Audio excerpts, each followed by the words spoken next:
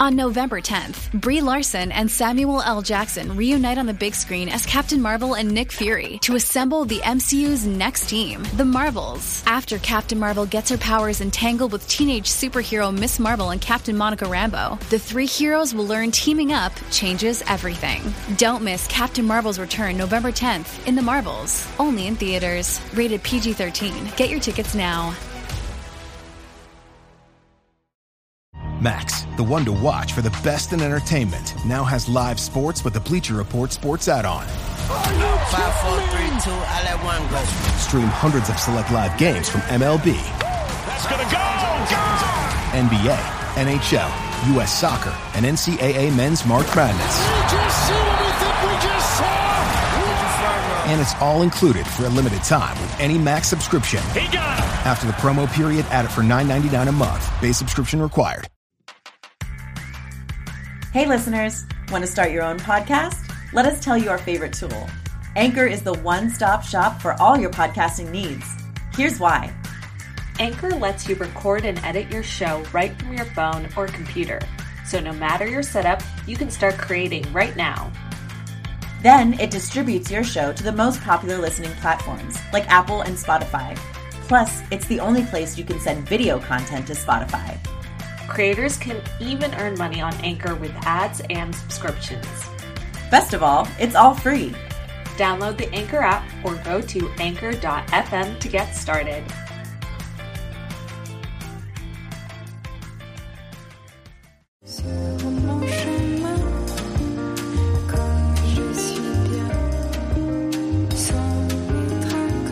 You are now listening to Femme Regard Podcast with Tessa Markle And Carolina Alvarez. Femme. Hello, listeners. Me and Carolina coming at you with some facts and opinions and stuff we've learned some and Italian phrases. And you never know. You never know on the show. No, you really don't. We should bring back the card games, I think. Oh my God. Just me and you, though. I think we should do that or some reinvention of it. Yeah, we'll just do you have guys an episode miss where we it? just Like, play. let us know. I'm always like, whenever I share the podcast with like a new listener, I'm like, oh my God, they go back to season 1 Mhm. and they hear the card game. What are the thoughts? Because it was a wild little ride that we were on that season 1, and we've put that game to rest. And let us know, guys. Do you want that game back? Like, you want to hear me and Tessa go at it with the accents? Yeah, but I mean, And if you have no idea what we're talking about, yeah, take a peek back at season 1. Go listen to our first couple. But I mean, like, we just want your opinion in general.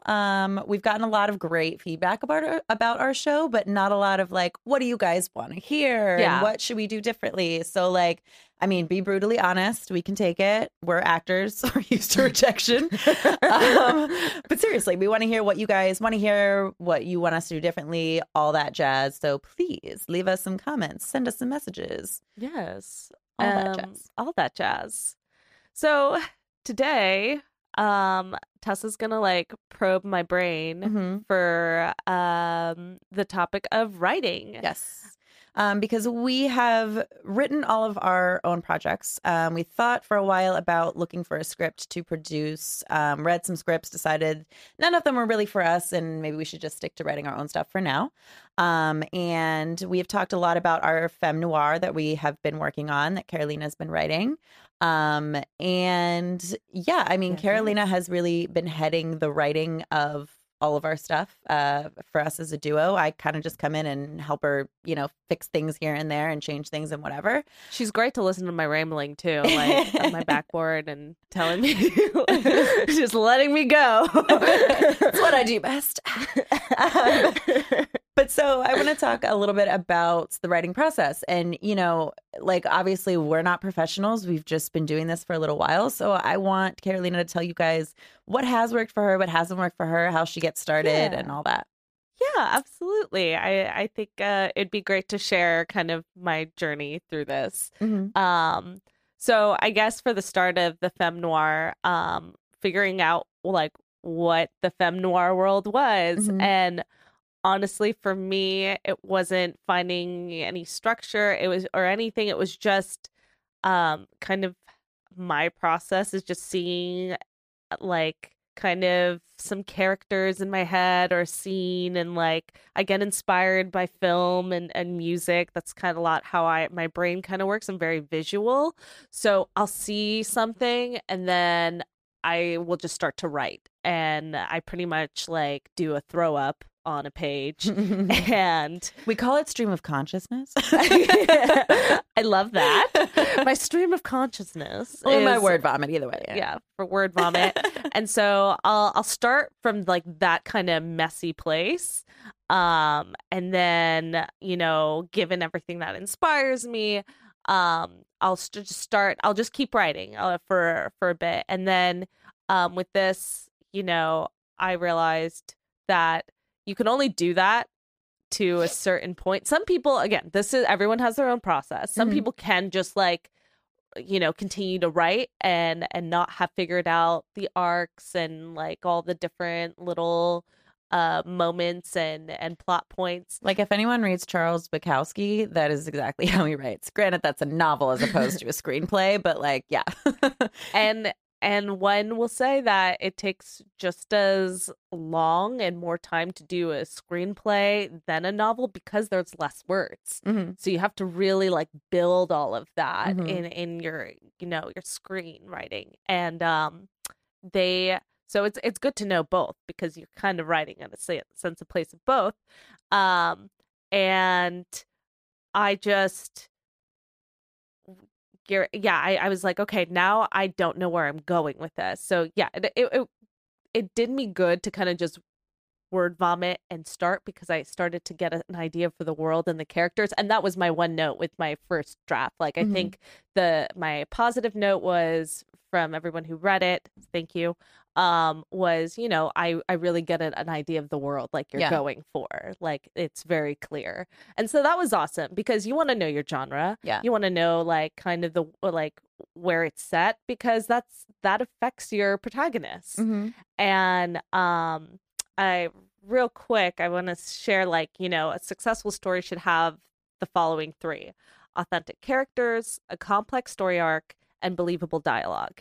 So that's something, you know, to keep in the forefront as you go on the journey. I will say the one nice thing about a screenplay versus, you know, like a novel, for instance, is the believable dialogue thing. Like, if you're granting your actors a little bit of freedom too, they can always fuck with that and make it better. Like, I know as an actor, I'll get sides sometimes that I'm like, why did they write it like that? Nobody talks like that. You know what I mean? And it's like the content is there. It's great. So I'll just improvise. And I'm like, I hope they're okay with that. But I know that sounds way more human. So, you know, that's one kind of like benefit of a screenplay is, you know, you still have to be writing believable dialogue. Yes. But you kind of just have that freedom with your actors to make it their absolutely own. And give them that guideline, because with my noir, that was like the biggest challenge. Was I started from a really film noir classic, like very wordy, like ranting almost. She came into my office that morning.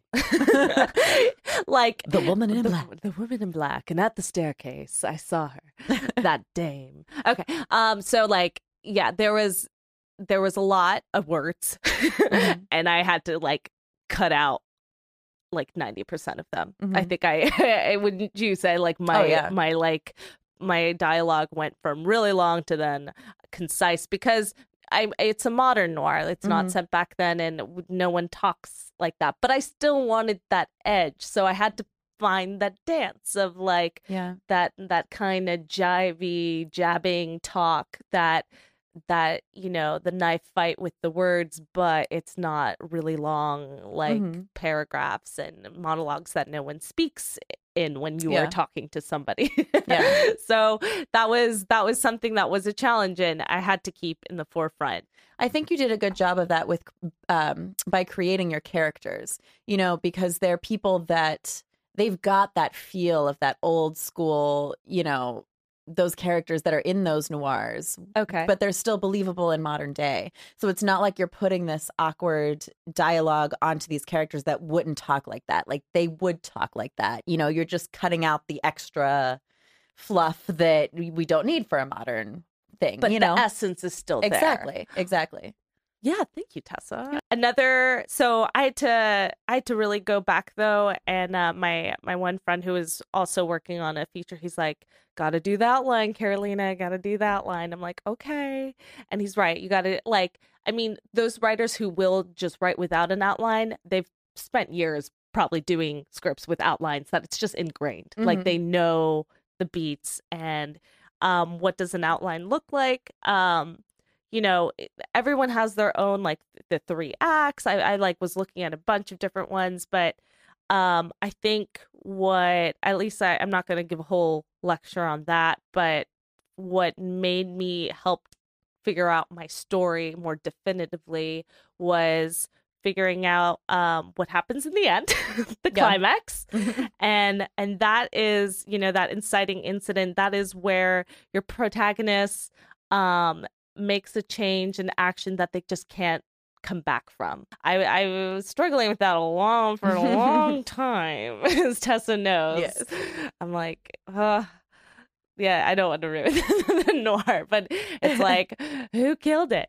So who done it? Changed many times. Oh, many times. Because it, I'm figuring out with my protagonist their journey, because you want to know for your main protagonist if they're usually going on a physical, emotional journey. That journey is going to psychologically have an arc, and that's something you want to think about. And it's all the major characters surrounding that protagonist, they have to link to that journey. So it was like a big deal about who done it, because it's going to really give the journey for that main character. And it was like, is this authentic to that character? And like, I kept getting wrapped up on all of those wonderful things that you got to think about. But also then what helped me then think about the psychological aspect of my character was figuring out the controlling idea, which I really love the way Robert McGee puts it in his book Story, which I highly recommend, and helped me guide me through the outlining process. And he explains it that it is it shouldn't be longer than a 1-sentence statement. So there you go. It must describe the climatic value charge of the entire story either positively or negatively, and then must be specific as possible about the change in value of the change. So I know that's like a lot to break down. He breaks it down, then goes into it more in depthly, but I'll share my my statement with you as an example. So this is what kind of created, think of it as the spine of your story, the controlling idea. And this is like kind of more of like almost the psychological spine for my characters, for like the protagonist, but then all the surrounding characters. And that is manipulation occurs when we have a false indication of who we are, but upon self-discovery, we are able to defy all outside forces. So that kind of gives me an arc with my character, but also sets some themes and tones and the positive and negative charge as well. Yeah. In the storytelling. And so that's why it kept me thinking about that climax moment. Like, what is that negative, positive charge going to show? And are they defying the outside forces? Like, what is happening? Yeah. So I feel like for me, once I decided those elements, I was able to freaking write the rest of the thing, which is still in development, but we got our proof of concept pretty nailed down tight now. So because I have the bare bones of the outline done now, and it's going to be a process. Like there's beat changes that I'm breaking down. Like you can really everyone has a different way of doing it. I don't know if I'm going to get super detailed with it, like have it beat by beat, but it does, for examining your writing to I think it depends what kind of creative you are, I'm a very analytical person, so I like to break things down scientifically, you know what I mean? So I think me personally, writing out loud, I probably would put all those beats, organize all of that. Not everybody thinks like that, It does help check yourself, no positive, negative change from plot, from the beginning of these two characters to the end of the scene. If there was no change, then bye-bye. Robert McGee puts it perfectly. He says something like, if the scene is about what the scene is about, then it's shit. Like, then you're in deep shit. Yeah. So I always keep that in the back of my mind. Well, it's always, it's always what's underneath, whether you're talking about dialogue or the story as a whole, like that's what always makes it more interesting, because otherwise it's just a slice of life. It's just not even a slice of life. It's like a documentary, which documentaries are totally interesting in their own way, but documentaries are about what it's about. Right. Exactly. Versus like something dramatic. Yeah. It's got to be about all the energy that's underneath of it all. Like, what are these characters really thinking, even though they're saying this? And... He gives a perfect example. I listened to this audiobook a couple times now. Like, you see a couple at the beginning of the scene. They're having a lovely dinner. They're sitting down. The husband goes, "Oh, honey, I love you so much." And she turns to him. She's like, "Oh, honey, I love you too."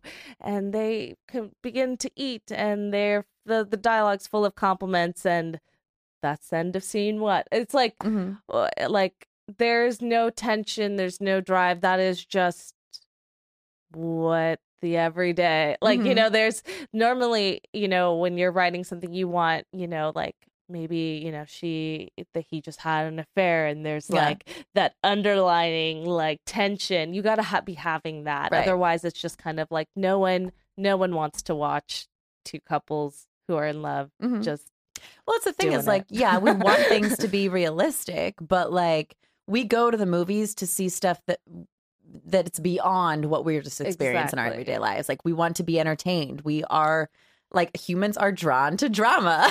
No matter how much people say they don't want drama in their lives, it's interesting to see drama. That's why we go to the movies. Exactly. I know I've shared on the show a couple of these writers and these resources before, but I'm gonna go ahead and like reiterate them to you. And so, like I said, Story by Robert McGee was amazing for outlining. Save the Cat by Blake Snyder was also super, super helpful. It's all about screenwriting. He breaks down the genres beautifully, kind of helps you figure out your log line, which also was super important to me redefining my process. You really, like, I feel like, and that was actually, I think, my first step too, to be honest, was like the log line. And then I like did the world and stuff, because without that, it kind of, you don't, like, what is your story about? So that's super important. And, he goes on to then, I think, even how to really pitch and sell your script. And then I just really love Stephen King. So on writing his book, it's not geared towards screenwriting, but I think just in general, the dedication of, like, he was super dedicated, writes every day. And I think I always find that really important, try to work on your craft. Like, it's a job and that's something you care about. And then he's just brilliant. So, and he's been on both sides. He's written novels and screenplays. So exactly. So I think super important to kind of help build your worlds and characters, and he's just brilliant. And then my favorite, like, kind of blog post articles are by writer Scott Myers. It's called Go Into the Story, and I think you can follow him on Instagram and pull up his like website that has Go Into the Story posts. But I found him through Medium, and I've spoken to you guys about it on the show too. There's it's a platform where writers can post their content and share, there's different topics and genres that you can like kind of cater towards. And so I actually follow, I think, a couple different writer blog posts, but Scott Myers is kind of my favorite because he really goes into screenwriting and gives really great breakdowns. And so I highly recommend that everyone kind of tunes into these peeps. They've helped me. And Save the Cat is like the classic screenwriting book. Like, everybody talks about that book. Like, you can't exist in Hollywood as a writer without having read that book. Like, yeah, that is required reading. Exactly. So get yours today. Exactly. Order it on Amazon, put it on your Kindle, all that stuff. But I hope that helped you guys. If you're thinking about getting started writing, if you are already writing and you're stuck, whatever. And I hope, like, you guys actually go out and read some of these books if you are thinking about writing. They were tremendously helpful. Like, kind of, if I could just share my process a little bit, was like your brain, your like conscience is always working when whether you think it is or isn't. So like I would like kind of put it like I'd be working something at night, get writer's block, then go to bed. And then in the morning, you know, you have your morning shower and I'm still thinking about it. But then I'll put on like a podcast or read an article in the morning from one of these guys. And it was like, it helped just like kind of bring my thoughts together. Mm-hmm. I was doing the work in the morning and then it just like solidified those thoughts. So just like always be reading things, researching what works for other people, because you'd be surprised. Like it helped me gather my thoughts at least. Yeah. Well, thank you guys for listening. Hopefully we'll have more news on our femme noir that we've been writing next time. We'll see. We can't wait for you guys to actually get to watch it, read the screenplay, whatever happens. We're excited for you guys to see that world. We're so excited. But we will see you all next time. See ya. Thanks for listening to Femme Regard Podcast. If you like what you hear, tune in next time for more tips on the filmmaking business and insightful conversations with industry professionals over tea. We can only grow with your support, so please subscribe, share, rate, and give us a 5-star review on Apple Podcast. If you leave us a great comment, we might give you a shout out on the show. For more on us, check us out at femregard.com. You're listening to the Geekscape Network.